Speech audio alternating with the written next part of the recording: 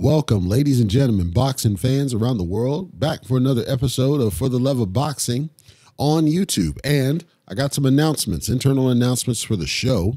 And then, of course, we'll get into our boxing events coming up this weekend, as well as coming up in the future. We got some exciting stuff headed our way.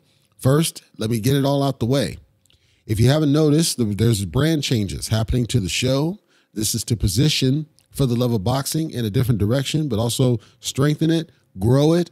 There's going to be some marketing outreaches because I honestly believe that there are people out there that have an appetite for the way we do our coverage compared to some of the other ones out there where all they do is shield their favorite individual fighters and they're not neutral in how they do that coverage. Also, we have channels where it's kind of dull or boring, right? They have great content, but it's dull. You don't really get excited around it. I'm telling you here right now, if you've not subscribed to For the Love of Boxing, I recommend that you do because what we're working on is huge. First was a brand change.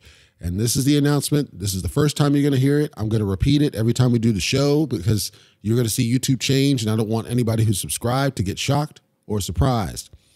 We're going to be changing the branding of the show. The show's web address, it has its own web address now.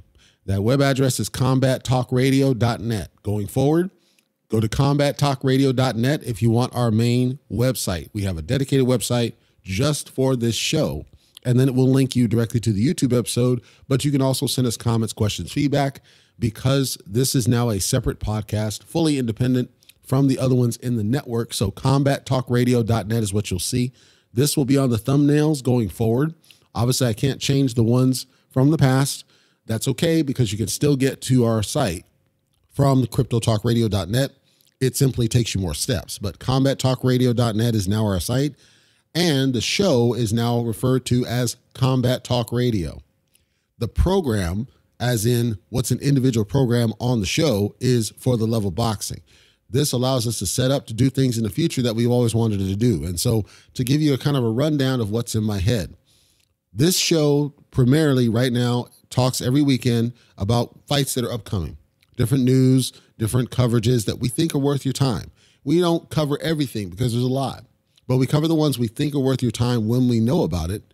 Every Friday, that's our announced date. Sometimes we may do an out of cycle if we see there's something that's worth your time, but we try to hold to the every Friday. We're pretty good about it.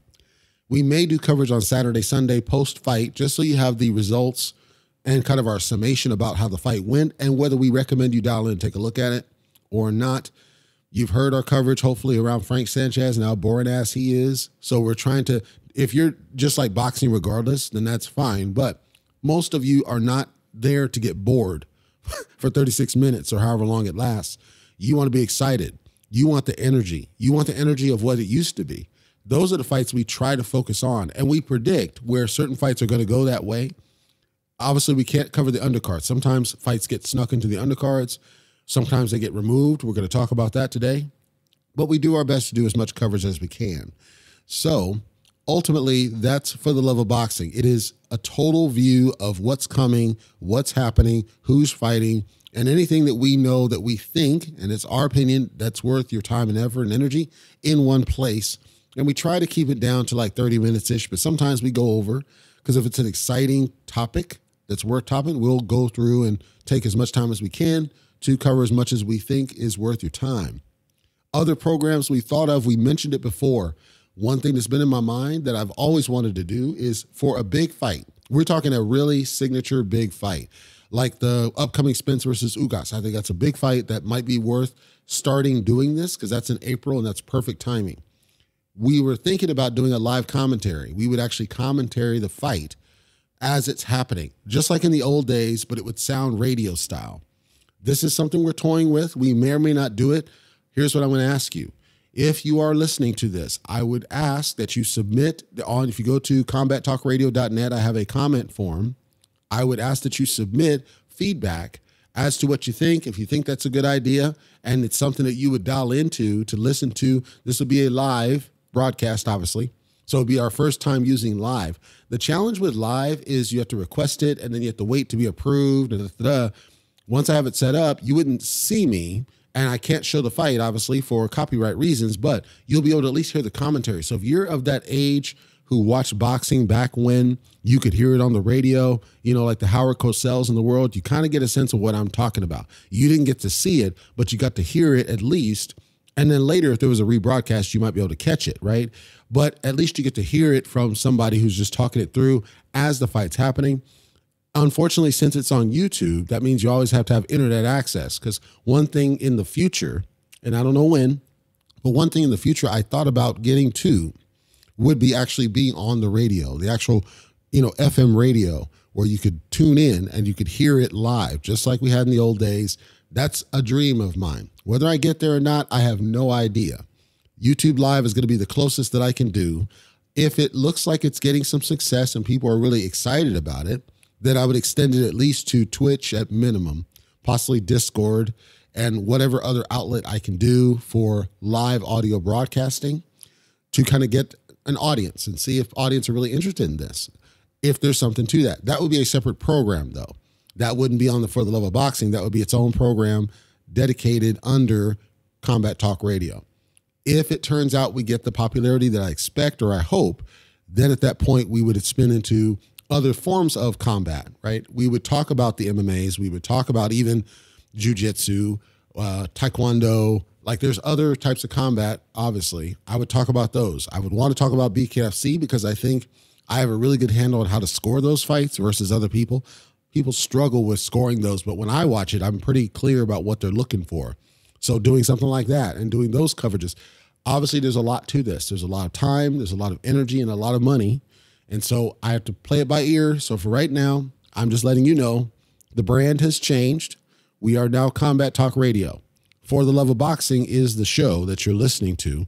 That will continue every Friday, just like I did before. It will focus on boxing because that's what it is, as it's been. And then going forward, I'm going to be introducing potentially other programs other shows rather underneath. So this is what's happening now. You've seen the image change. I'm happy with the imagery change. I'm happy with everything else. So far, looking good. CombatTalkRadio.net is our site if you want to learn a little bit more about it and or spread the word. I would appreciate if you would spread the word to anybody who you think would be interested in this material, a different approach, a different voice, somebody who is not approaching it like a super fanboy, but rather approaching it like you were chatting with your friends in the old days around boxing. You got somebody who's just talking it out. If live becomes an interest, I'm interested in doing it, but I got to gauge interest. And right now we don't have the followers to justify it. So I also have to put a pitch out there just because, of course, we have 3 podcasts in our network and they are full-on podcasts. We got Basic Cryptonomics. Basic Cryptonomics also is on YouTube if you're a YouTube fan only and you don't want to do the full podcast. That talks about cryptocurrency, some little bit of NFTs, but not a lot, but mostly cryptocurrencies if you're trying to get a little bit more money in your wallet. And then, of course, A Gentleman's World. That's where most of the guests are. We just talk about any and everything, topics that I think appeal to general population. So we've got a lot in the network, but the main one we're talking about here, CombatTalkRadio.net. If you check out that site, you can check out the rest that's in our network. With all that, and I know that was a while, but I need to get it out of the way because this podcast now, it stands alone. You know, Batista and WWE's theme. Let's get into our boxing weekend here. Couple of things.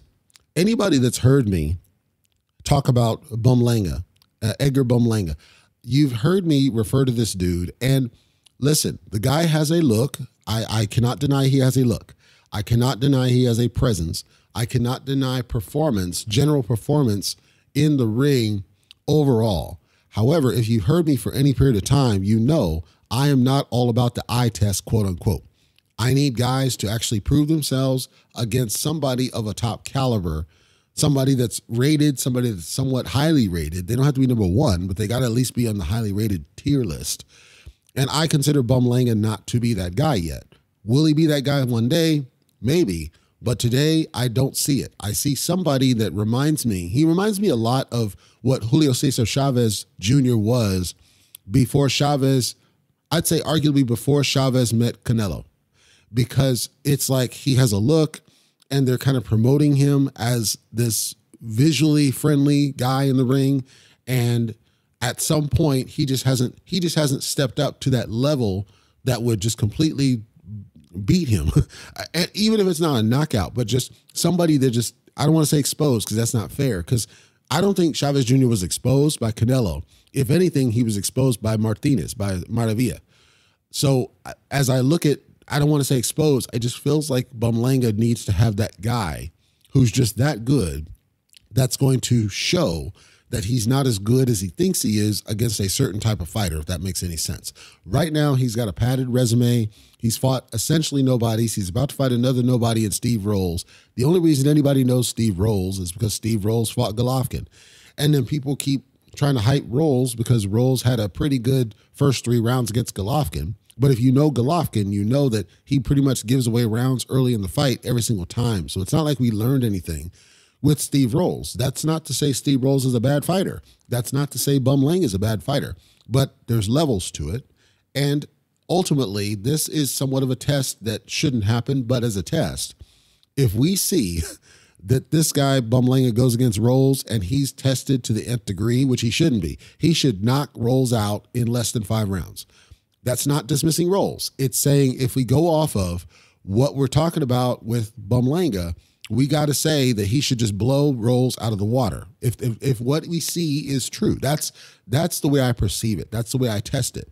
If he struggles, if he's taken to the task, if Rolls is anyway successful against this guy, we know that he's not what he says he was. We can talk about the bicep and we can talk about all these things. At the end of the day, this guy, Berlanga, has been presented as this next big thing until he met Cosseries, and then all of a sudden he looks normal. He looks vulnerable. It reminds me a lot of Teofimo Lopez when he fought Nakatani, because that fight, Teofimo looked normal. That's why I said that really Lomachenko should not have lost to that man. Lomachenko lost. Teofimo didn't win. Teofimo didn't beat Lomachenko. Lomachenko lost. So these guys that are hyped or they look like they're the next big thing, eventually styles clash come into play. They're going to meet that person who just makes them look normal. If that happens against Steve Rolls, what I'd like from the community is to kind of tone down the hype on this dude. That doesn't mean that we don't cheer for him. That doesn't mean that we don't celebrate him as a fighter because he's putting his life on the line. But we need to calm down the hype on him. Guys like him, guys like Boots, guys like, I'll even throw Vergil Ortiz in there to some degree. Vergil Ortiz has other issues I'm going to talk about here in a second. But I want the narrative, the hype, to just die down because it's unwarranted at this point. And no, we can't make the parallel against Tyson because Tyson's true hype didn't start until he beat Spinks. And that was not, Spinks was a huge level. He was a top guy. He was a champion. It's not close. Tyson went there and he did what he needed to do. That's what we want to see from Berlanga, is a top level type of opponent. I'm just saying, I don't think we're going to get there personally. And if we see against Steve Rolls that he's struggling even in the slightest, we've got to tone down the hype. That's all I'm saying. We can still cheer for Berlanga to get to some level of success someday. One loss is not going to kill, I don't think, should not kill his career. It's like we should be able to celebrate this guy and get him to a point where he really is regarded and is worth it. And then we can look back and say, yeah, he had some fights in the past, but he recovered and he's stronger now as a result of having those fights. I just think there's way too much hype around some of these guys that haven't yet earned it. And that's kind of depressing to me. Vergil Ortiz, I talked about. Vergil Ortiz he was supposed to come back on the fights that were going to happen this weekend, and people were very excited to see him back because he is, of course, one of the top guys in contention at 147. And unfortunately, he's had some medical challenges that just came to surface. There were some things that weren't feeling right, and nobody knew why. And then eventually, he decided to go in to see a doctor and figure out what was going on.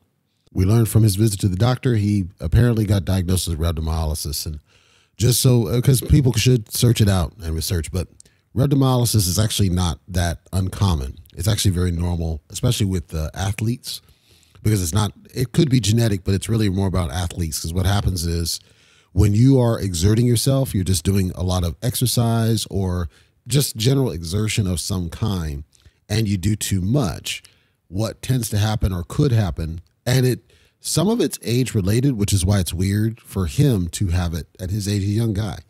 But some of it's just exertion. But what happens is your muscles start to break down as a result of this exertion, and the muscle fibers itself get released, and then some of them can go through to your kidneys, and then your kidneys get jacked up, and it's bad. The thought is that when you are training and you're kind of getting in shape for a fight, that you're going to push to the nth. When you hear a lot of trainers, they'll say, we got to kind of measure how much we train. We don't want to overtrain. We don't want to undertrain. You got to kind of have to time it perfectly. And you hear some fighters that are like, we train like 5 days a week or something, and that's not really healthy. Normally, you're going to train a couple days a week, take some days off to let your body rest. And anybody that's doing any sort of like regular strength training or anything will tell you, you do kind of circuits. You'll do training and then you kind of tone it back because you need your body to rest. You need your muscles to build and recover and relax. But you also can get rhabdomyolysis from certain medications. They might trigger it and you wouldn't know it. Shock, not shock like cold, but like if you were shocked, electric shock could do it. Sometimes medication, sometimes you take a medication. That's rare, but it could happen. And then again, it could be that you have some sort of a disorder that caused it, or you might be infected. So one theory is that you could, as a byproduct of COVID, because I believe, I could be wrong, but I believe Vergil Ortiz did catch COVID at one point. That could also have opened the door to it at minimum, because in terms of how he would have caught it, there could have been a correlation there, because if he had it and he was still working out while he was still subject to it and he was kind of pushing through it, that might have been a symptom. But it's not actually uncommon. It's a common thing, but it can lead to very serious problems if you don't take care of it and do something about it when it gets caught. If you've ever, and some of you may not have, but if you've ever gone through and you felt just weird, your muscles feel weird, stiff, or just general weak. And I'm not talking about the stiffness you feel like after you've worked out or something. That's not what I refer to. I'm just talking about you just, for no reason, it just feels a general muscle weirdness. That could be rhabdomyolysis, and it's something you should get checked out. So Vergil Ortiz was diagnosed with that, and as a result, he's not going to be fighting, and his replacement's put in place to for the event. And then Blair The Flair Cobbs, who I'm going to talk about in a second, was elevated to the main event. I think rightfully so. He deserves it. He's fought enough to kind of get one shot and get in front of the fans. But we wish Vergil Ortiz well. It's a serious thing. I'm pretty sure he'll be okay because he's a young guy. But it got some headlines because it came out of nowhere, and he was en route to coming back, hopefully strong. Let's talk about the fight of the hour happening tomorrow on DAZN Golden Boy. This one, I'm talking about it now because I'm so hyped about it, and you should be hyped about it too. If you knew and if you're not following because you're just like, which fights are worth the time? I'm telling you right now, this fight's worth the price of admission. If you're not on DAZN or you don't have a way to get to DAZN, hint, hint, wink, wink, I'm telling you right now, this is the fight to watch. It is now the top fight on this card. It used to be that Vergil Ortiz and McKinsson, I believe it was going to headline the show. It is now, and I'm going to switch the A side because it is what it is. Blair The Flair Cobbs facing Alexis Rocha. This is welterweight action. They are now the top billing on this fight. Guys like Bully Bektamir is making his return on the undercard. It's good to see him back. But I got to tell you, if you have not been following what's happening with these two guys, I'm telling you, you don't want to miss this fight because it is going to reignite the fire. We're not talking one of those stylistic, boring ass fights like a Frank Sanchez. We're talking here two guys that want to take each other's head off. And I got to break down the reason that this one's so exciting to me. Outside of the fact that I'm a Blair The Flair fan, I'm a big fan of him because he can sell a fight. He can sell a fight, he can cut promos, and he stands out visually. So he's the total package. You talk about Berlanga and the fact that he visually looks the part and the fact that he's knocking guys out. Yeah, but he doesn't sell like this guy over here, Blair The Flair, at all. But what's really going on between these two, just to break it down, these two have a lot of common opponents. And in the common opponents, the story of this fight is with common opponents between the two, we're seeing, okay, you fought him and this is what you did. I fought him and this is what I did. And let's just be clear here, because I think it's important that we put in perspective what's really happening. With Alexis Rocha, He has one, I'll give him two notable names on the resume. Brad Solomon, he won that fight. Rashidi Ellis, he lost that fight. That's okay. But he has a pretty decent, consistent performance outside of those fights. And Rashidi Ellis is a solid fighter, so I'm not gonna criticize him for the loss to Rashidi Ellis, because that went by decision. That was back in October. I'm not going to hold that against him because it's Rashidi Ellis. I think Rashidi Ellis is one of those guys. He's just sound. Even though he's not quite as young as one might hope or think, he's just a solid fighter that's there. He's in front of you. He's going to take care of business. And so I think personally, that fight I don't want to say it could have gone out of the way because I don't agree with this, but I do think that Rocha had a good showing of himself in that fight. He has nothing to be ashamed of. So with that one, it is what it is. But when I look at Brad Solomon, Rocha got that done. It was a decision. I think Rocha had a good showing of himself, but he wasn't anywhere near what he should have been, in my opinion. And when I look at when he fought Brad Solomon, Brad Solomon's been in the game for a good minute. Brad Solomon's a name. And by the time Rocha fought him, I think Rocha should have been able to get him out of there. And I say that because Solomon was fresh off getting knocked out. It might have been even stoppage, but ultimately knocked out by Vergil Ortiz in December. That was December 2019. So Solomon was coming off a knockout, and then Rocha gets taken the distance by this guy 2 months later. That wasn't a good visual to me. It felt like he should have been able to take Solomon out, and he wasn't able to do it. Blair The Flair fights him in June 2021. So that's a little while ago. But June 2021, now Solomon's coming off a win. He was supposed to have another fight. That fight got canceled, but Solomon's coming off a win. It was a very good win. It was a pretty dominant win. I wouldn't say total domination, but pretty dominant win in February 2021.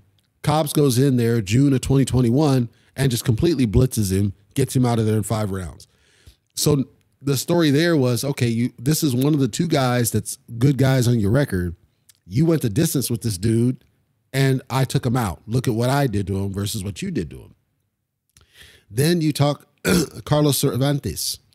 The Carlos Cervantes fight, this was one of Rocha's standout fights, but Cervantes wasn't highly rated, and he's an older fighter. He got into business late, so he's an older fighter. And I wouldn't call him a journeyman. That's not fair, but he's an older fighter. He doesn't have a lot to the credit. It wouldn't have been that huge of a win. And again, Rocha's taking the distance. He's not able to take him out. This happened on the undercard of Canelo Triple G2 back in 2018. Cobbs goes in there, and this would have been a year later. And yes, he's fresh off a loss, but it wasn't a knockout loss. Cobbs goes in there, stops him in 6 rounds. So I'm not saying anything negative about Rocha as a fighter. I'm telling you the story of the fight is when we look at common opponents, when you fought him, when I fought him, what the outcome was, and what was going on with the fighters. And then the top fighters that you did fight, ultimately you lost to one of them, taking nothing away from Rocha for losing. But the point is you lost to one of these top guys. And then when we got these common opponents, look at what I did to him compared to what you did to him. That was the story during the presser. Blair Cobbs sold this fight. If you watched it, and you should watch that press conference, Blair sold this fight. He sold you on the fact he's here. He is a top guy. He's going to go in there and prove it. And because of the trash talk that Rocha was doing, because they were talking about Mexico and who had it tough. And, you know, Rocha's not really true Mexico because it's Santa Ana and all this. That's there. Cool. But the real thing is Cobbs basically saying, you know what? This ain't going the distance. Your trash talking just earned you a knockout, earned you an ass whooping. That's what I expect should happen. I expect that Cobbs should easily take him out. That's not taking anything away from Rocha. But Cobbs is on another level when he gets turned up. When he turns it on, he goes in there, even if he gets dropped, he's going to come back and he's going to get you out of there, similar to a Ryan Garcia type of fight. That's what I expect should happen. That said, Rocha is a crafty boxer, and it's possible that he could expose kinks in Cobbs' armor. Cobbs has been dropped before. Cobbs has been hurt before. Cobbs has been outboxed up through the knockout period. So I'm not saying that Cobbs is unstoppable or unbeatable. He's had situations where he's been in challenges. He's had situations where it's gone to a decision against guys that he shouldn't have. But vast majority of what you saw from Blair Cobbs is he goes in there and he tries to get you out of there no matter what it takes. And I expect that he's going to be motivated because he's now the top guy on a not a pay-per-view, but a paid card. He's now the top guy. He's one of the draws. This is eyes on him. People that didn't see him before are going to see him for the first time. And I know he's going to feel like he's got to show up. Rocha's going to feel like that too, but Rocha's been in the spotlight, at least to some degree, pairing up with Canelo when Canelo's a golden boy. This is the first time Cobbs has had a chance to really showcase what he's about and back up the trash talk. Most importantly, can he back up all the trash talk that he's been doing? Because if he goes in there and he gets sparked out, which I don't think will happen, but if it does happen like a Nassim Hamed type thing, where he goes in there and he's getting wrecked like he did against Kevin Kelly before he came back, or he gets outboxed like he did against Barrera, if we see something like that where it's this stylistically brilliant fighter otherwise, but this guy just has his number, I wouldn't say his career is over. I think Cobbs would bounce back and he would still go, but this is like a make or break in terms of the marketing aspect. Getting eyes on a guy to where people would want to dial and see him, because I guarantee you his persona, his character, his physical presence, everything about him is going to make casual fans dial in and watch him because of who he is. But he's got to get the right people watching him and seeing him. And I think the presser was a great start. I think it would have had a lot of people coming in to watch this guy for the first time. Michael McKinsson, I talked about, was supposed to fight Vergil Ortiz and Ortiz's comeback. They had an opponent switch that was supposed to be Jesus Perez. Jesus Perez is now out because of weight issues. McKinson's had it hard. You know, McKinson's he's a solid fighter too. I think he's from the UK or England. I should be specific. From England, I think he is. And he's a solid fighter too. He's one of those, he's not a dangerous puncher, but he's a solid, sound, roundabout boxer. He's one of those that he's like the perfect opposite of Blair, because you don't have somebody who goes after knockouts in McKinsson. He's a guy he's like a Frank Sanchez, but less boring, if I can put it that way. So if you look at McKinson's record, you're not going to be impressed. He hasn't fought anybody worth anything. He doesn't have a good knockout streak. He's just a guy that's stylistically good, and he is. And it's almost like he's an evolution of what Lomachenko would have been had he not lost early to Siri Salido. That's what it feels like to me, but with less showboating, obviously. So McKinsson now, he's trying to make a name for himself and get exposure in the front to the United States fans through DAZN on Golden Boy. I think McKinson's worth watching. However, a late replace, which is Alex Martin, and Alex Martin does not have that great of a record. I don't rate him at all. This is a soft touch for McKinsson. He's getting criticism for the opponent. He doesn't pick the opponent. His people pick the opponent. Now, when it's a late replace, you have to kind of be careful. Like, Martin's not the level of bum that we saw with Hamed versus Saeed Lawal. Like, it's not that bad. But Perez, he's coming off an extended layoff. Most of that's due to pandemic. He didn't even have a fight booked when he got the call. They just called him. The joke is, he was sitting on the couch eating, and then they called him up to come do the fight. Well, you could make the same case for Dan Schamer against Chris Eubank. Like, sometimes these late replaces come in, or in case Schamer, he wasn't late replaced, but I'm saying these guys come in and they look like they shouldn't have anything for this opponent, and they go in there and they're able to just shock the world. That could happen. We don't know, but late replaces generally are, you have some challenges. Perez, the weight apparently was a real big problem for Perez. And apparently Perez, he was also coming off a long layoff.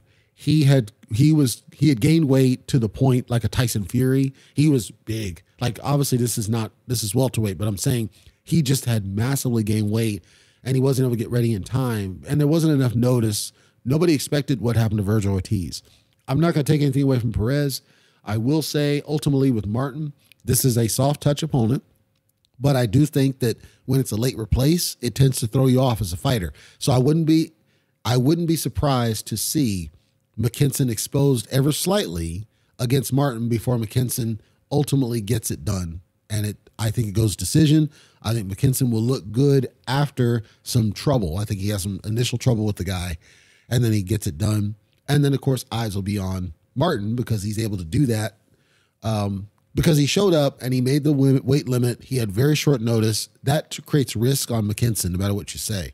So I just think he's going to have at least a little bit of a showing for himself, and McKinsson will get it done by decision. I don't think he gets a knockout. He could get a stoppage, but we'll have to wait and see on that fight.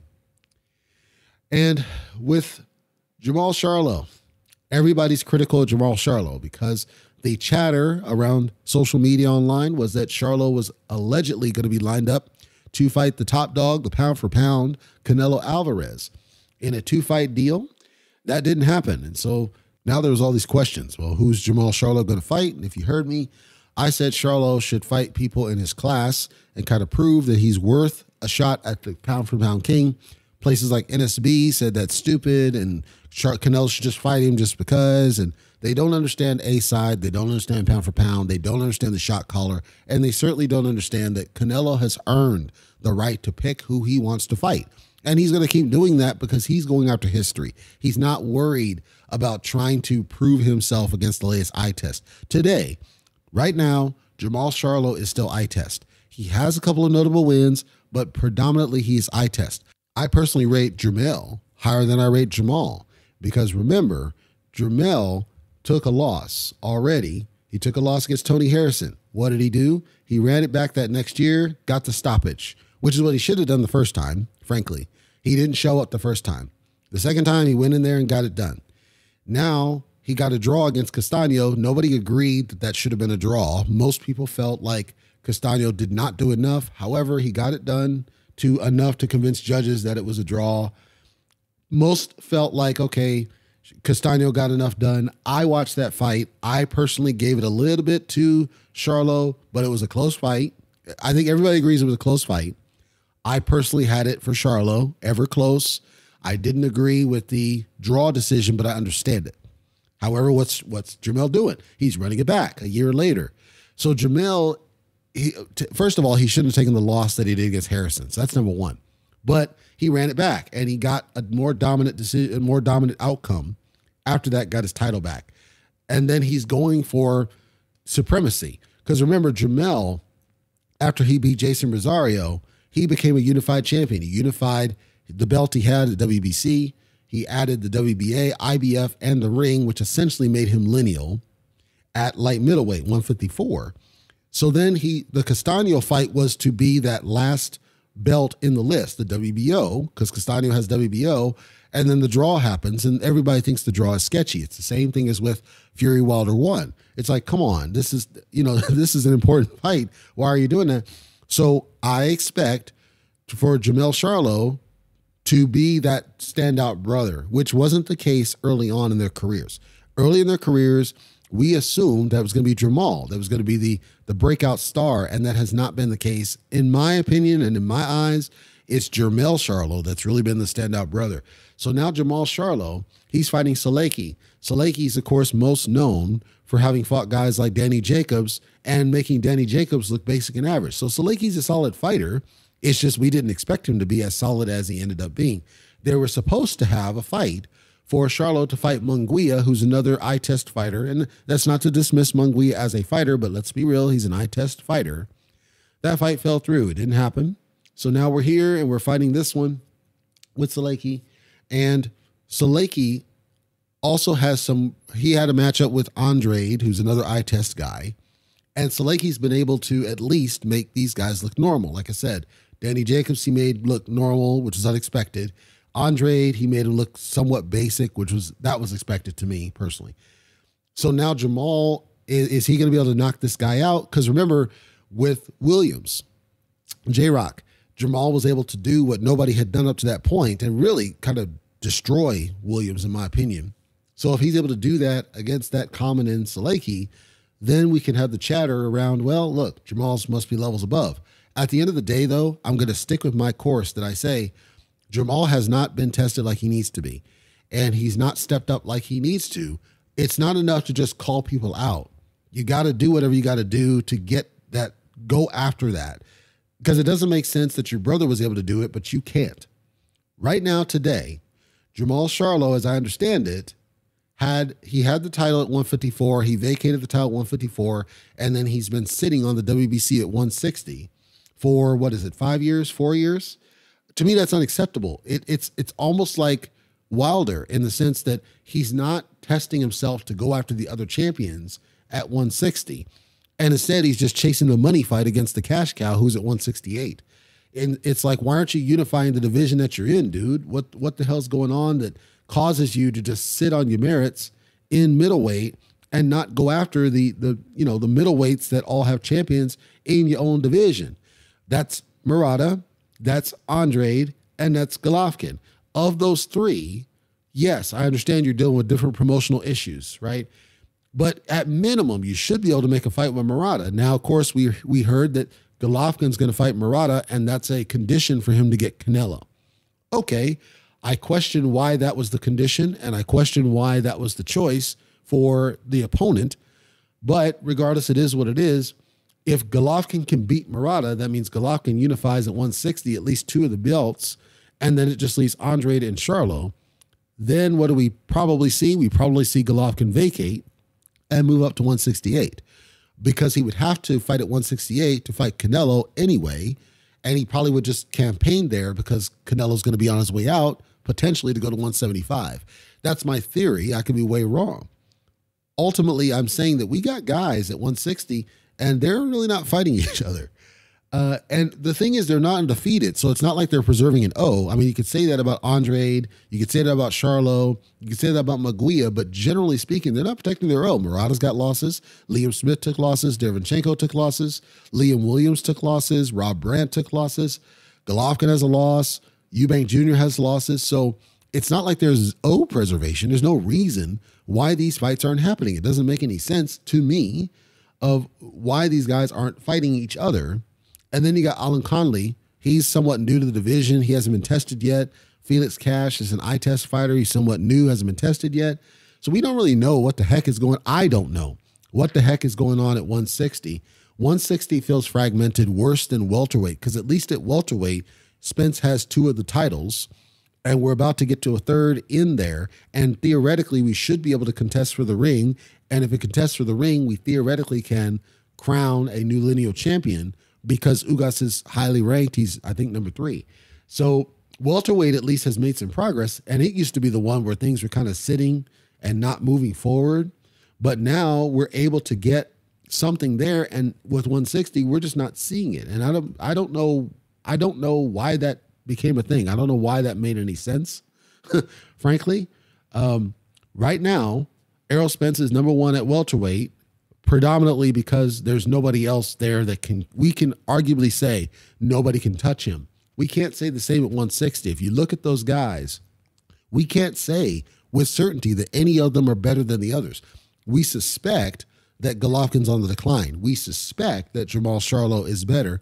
We suspect that Eubank Jr. could be a threat, but it's all theory. Nothing's been proven, and we're not doing anything, and that's kind of weird. So the Saleki fight doesn't move the needle for me. I suspect Charlo sparks him out sometime in 7 rounds. I could be way off, and Saleki could make him look basic like he did other people because maybe he's just that awkward of a fighter. But I think Charlo takes him out with ease, and it doesn't really prove anything with Charlo. And we wait potentially another year before we see Charlo tested, or Charlo decides to move up. If Charlo moves up, he's not going to get the knockouts he was doing, but maybe that's his only option at this point. Sergey Kovalev, he's making a comeback, and he's been out a long time, dude. It's like, what, almost 3 years since I'm pretty sure the Canelo loss was the last, and then he decided to retire or he decided that he was thinking about retiring. Something happened where he was out, and maybe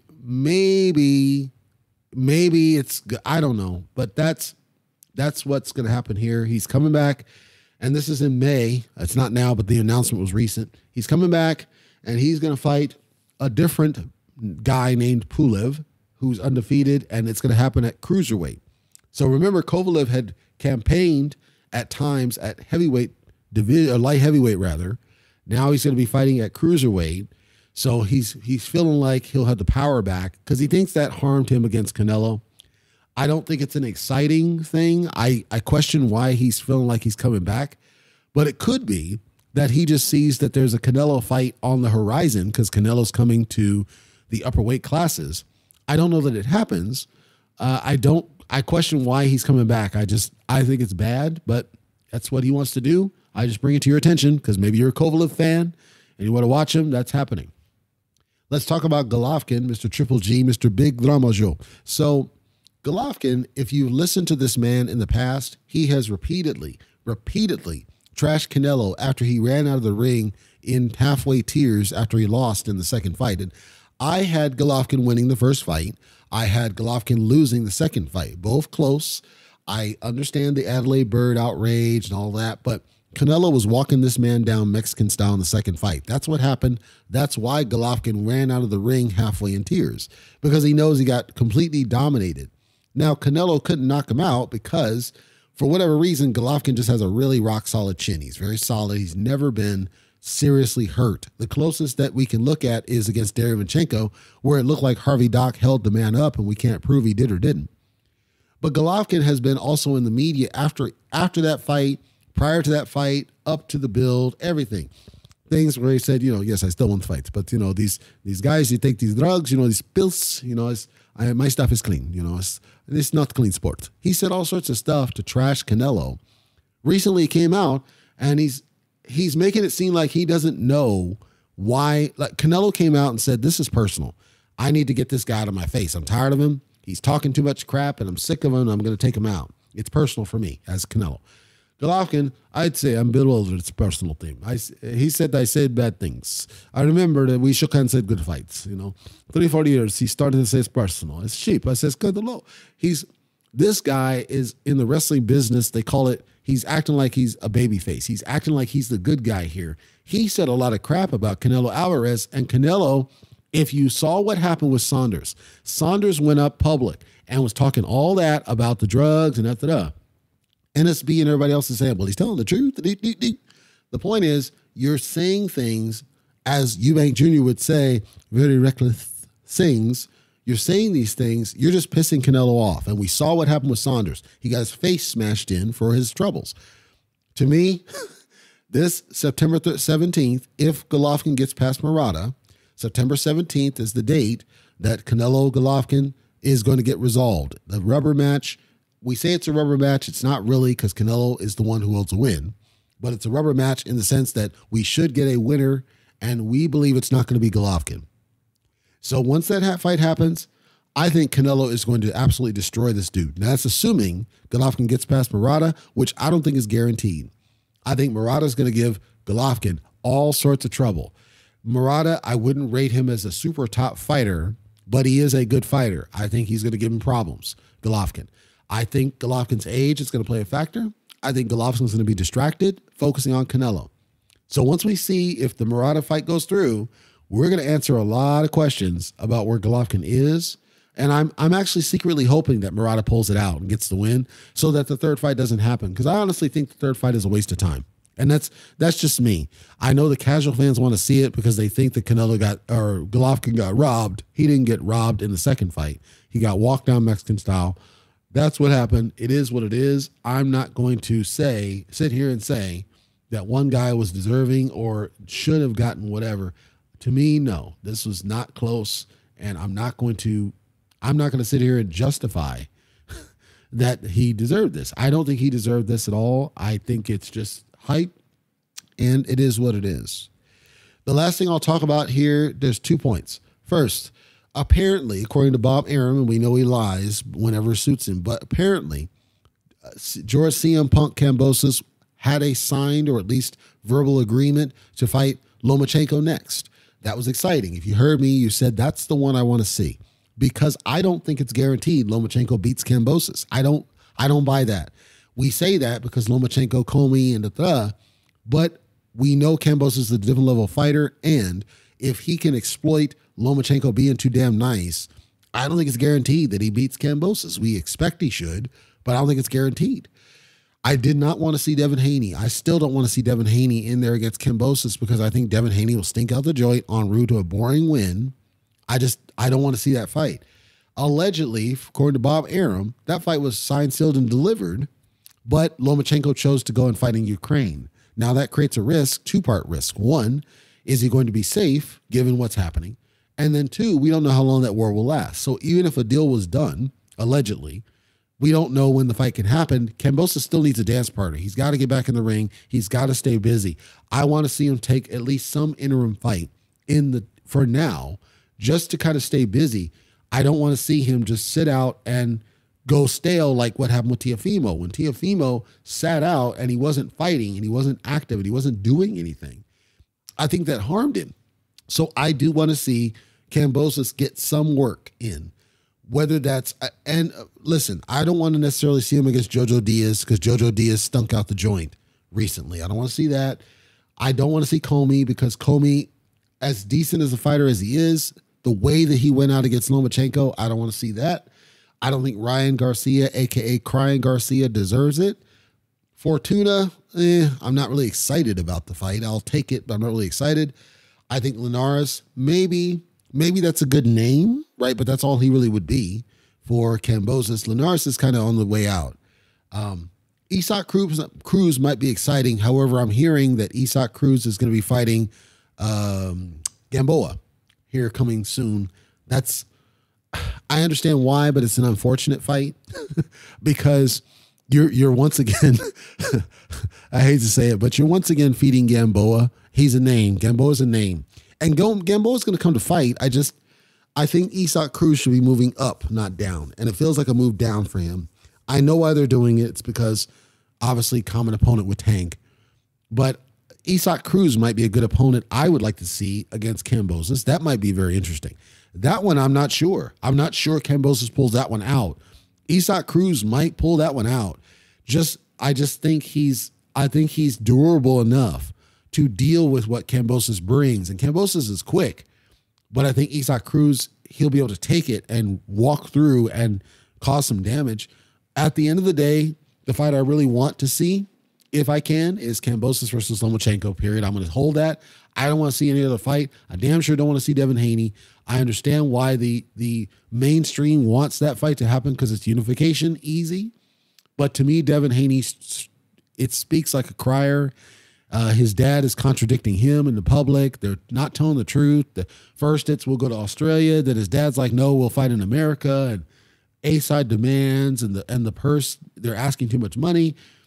I think Kambosos needs to get back in the ring, number one, period. We got to solve that somehow.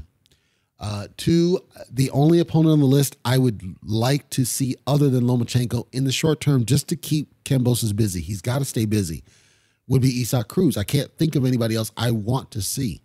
If they make the Ryan Garcia fight happen because it's DAZN, then okay, but I don't think Ryan Garcia deserves that, personally. With the fights he's backed out of and the things he's done, Ryan Garcia, to me, he should, I would be okay seeing Ryan Garcia fight Comey, perhaps. Something that he's not being put back in the front right away. It feels like Ryan needs one more fight to earn it back, if that makes any sense. So maybe fight Comey and do that. Apparently Ryan's going to be fighting Tagoe, and this is in April. So Tagoe, I don't rate Tagoe, but he's a solid fighter, a very decent fighter, but he's regional. He's not fought excessively worldwide. So he's not world class, quote unquote, but he's been a world champion. So I'm not dismissing him as a fighter. I just think at some point we got to see more from Ryan Garcia, and this Tagoe's not going to move the needle. I'd like to see him step up. Ultimately, I don't want to see Ryan Garcia in there against Kambosos. I don't think he deserves that. That's my point. However we get to Kambosos getting back in the ring, that's what I want to see. Let's get him back in the ring. Let's get him busy, because he can't sit there without a fight. He's got to keep fighting, not just because of the money, but the inactivity. I think it just harms you. And that's what we saw with Teofimo. That's what I believe. That's what we saw with Lomachenko. That's what I believe. I think the inactivity is killing these guys. And, now with some of the travel restrictions lightening, and, neither guy, Lomachenko's different, but like Kambosos, has some travel restrictions. That's harming some of his freedom, but he is able to get it done. because of his status. So find a guy that's not subject to travel restrictions, that's somewhat ranked but not necessarily dangerous. Get a stay busy fight just to keep things going, a stay busy defense, maybe of one of the titles. Maybe take a mandatory. I don't know. I do want to see that. And then the last thing I'm going to cover, and this is in April, but I'm covering it here because I think it's important just to understand how big this is going to be. Of course, we know that Errol Spence and Yordenis Ugas is going to be fighting. That's going to be on Showtime pay-per-view. And people are not really happy about it. But as I said with Spence and Pacquiao, which didn't happen, but as I said, this is a fight worth paying pay-per-view. Not only because it's a unification, that's part of it. But Spence, I'm sorry, he has shown up every single time. People look at his Porter performance and they criticize him, but the truth is that was the best Porter we were ever going to see. Porter came to fight, and that was before Porter was diagnosed with two bad hips, where that was when he fought Crawford. He fought Crawford with two bad hips, so we see a lesser performance out of it. And that messes with you because he learned about that when he fought Formella. Formella was his best, arguably his best performance of his entire career, Porter. But that was when he learned about it. Formella wasn't able to hurt Porter. But you got it on your mind now in Porter that I got two bad hips and you're going against Crawford, who's this champion, on their turf. And Porter still, he was winning going into the 10th as far as our card. So I can't say, oh, well, look at Crawford stopped him. No, Crawford didn't stop him. Kenny Porter did. Let's make that clear. And ultimately, Porter was winning the fight up through the 10th on our card. So no, I saw the same dynamic. I saw that Porter was just a level above in terms of challenge for these guys, a step up that he's able to test them. He tests you. Lomachenko's not the test maker. Porter was the test maker. And he tested Spence and he tested Crawford. Spence was at his best in that fight because if you look at some of the playback, Spence was right there in front of him, right there with him in the phone booth, fighting with him. Whether he chose to do it or not is moot. The fact he was able to do it, I thought was brilliant and amazing. Crawford didn't do that in the first 6 rounds of their fight. Crawford fought at range trying to counterpunch for the first 6 rounds of the fight. That's what was causing him to lose. I think if Crawford had fought in the phone booth, he'd have got knocked out. Spence was able to do it and tangle, and he was taking shots. He was taking brutal shots from Porter, and he was still coming forward. No, Spence is a level above. The car wreck and everything else, the eye injury, I think that's going to play a factor. And I do think that Yordenis Ugas is a stylistically challenging fighter for Errol Spence. I expect that Spence is going to pull it out by decision. But I think people are not giving Ugas the credit he deserves. He's a stylistically difficult fighter for just about everybody he gets in there with. And he was injured against Pacquiao, and he was able to do that performance. I don't think this is going to be a cakewalk for Spence. I think he's going to have to work for that belt. And once he does, if he does what I suspect that he should do, then we'll have 3 belts, actually 4, wrapped around Spence's waist because he's going to have IBF, WBC, WBA, and then the ring should go around because I think it's for the ring as well. And if he gets the ring, he's basically the lineal guy. He's the guy at that point. Well, we also heard that the undercard is going to be stacked. This is where the Isak Cruz and Gamboa fight's going to be. Again, I think it's a waste of a fight, but it is what it is. Josecito Lopez is making his return under that. So that's going to be something, I think, worth fighting. Some of these fights are going to be on the regular Showtime as opposed to on the pay-per-view. So they're going to do the regular Showtime and then they're going to do the pay-per-view. So they're different types of things and they're testing whether or not this is a viable model by putting like the regular with some fights with some guys that you know of. They're not necessarily top tier, but they're fights that you know of. And then you have the pay-per-view, but you've already kind of hooked them in there. So this, I think, is good way to try to see if we can get interest in watching the event all the way through. In the old days, what used to be the case is during the scrambler days, like when the TV would scramble, you would be able to see some of the boxing events in clear picture, and then it would scramble. It would scramble at some point. And that would tell you when the pay-per-view had started. It sounds like something very similar as what they're going to be doing. So I think it's fine. I think it's a good thing that we're going to see this. We have to see, though, if people bite. We have to see if they sign on to what's going to happen here. I suspect it's going to be successful if only for the fact that because their promotion's really good in this and it's a unification, I think they're going to be able to get a lot of the naysayers to shut up, because I think the fighters are going to show up and they're going to give you a very exciting evening overall. And the fights before it, Francisco Vargas is going to be there, Josecito Lopez. Like, you've got a lot of, and some people like NSB will say, well, they're just using Mexicans to sell it. Yeah, because that's brilliant. That's what you're supposed to do, is use the guys who have that backing, who have that country behind them to draw fans in. And then ideally their performances keep you there. That was the tactic it used to be in the old days of pay-per-view, and that's what it looks like they're trying to do, and I think it's brilliant. And we got to look at the numbers here, because, again, Ugas by itself doesn't draw money. Spence draws money. We know that. The undercard's going to draw, but they're not money fights. They're not on the pay-per-view. So we have to see, are they able to convert from the people that watch Showtime over to the pay-per-view? And then if so, it's good exposure for both guys. It's good exposure for Spence. It's good exposure for Ugas. And that helps build for the eventual final fight for getting Terrence Crawford in there against Errol Spence, because now it won't matter that Crawford can't sell out a family dinner, as Spence would say. It's simply that Spence on his own is able to draw, and Spence will just say, like he said in that interview, we are going to take 70-30, whatever we offer him. And Crawford's going to have to do that, because that's the only way to make the fight happen. And Crawford, just like with Dillian White and Tyson Fury, that's the only way that we're going to get to this thing solved, where we get them in the ring. You're not going to make the money you thought you were, but you're still getting more than you ever got before.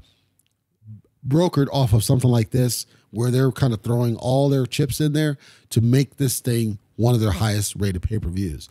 My only wish on this is I wish we could have seen, I know it's kind of weird, but I wish we could have seen Keith Once Upon a Time Thurman come back and just take another stay busy fight just to keep his face in there, even if he's not on the pay-per-view. But obviously the money he wants wasn't going to work. But I would have liked to have seen something happen here with Keith Thurman, just to get him back, to get awareness back for him.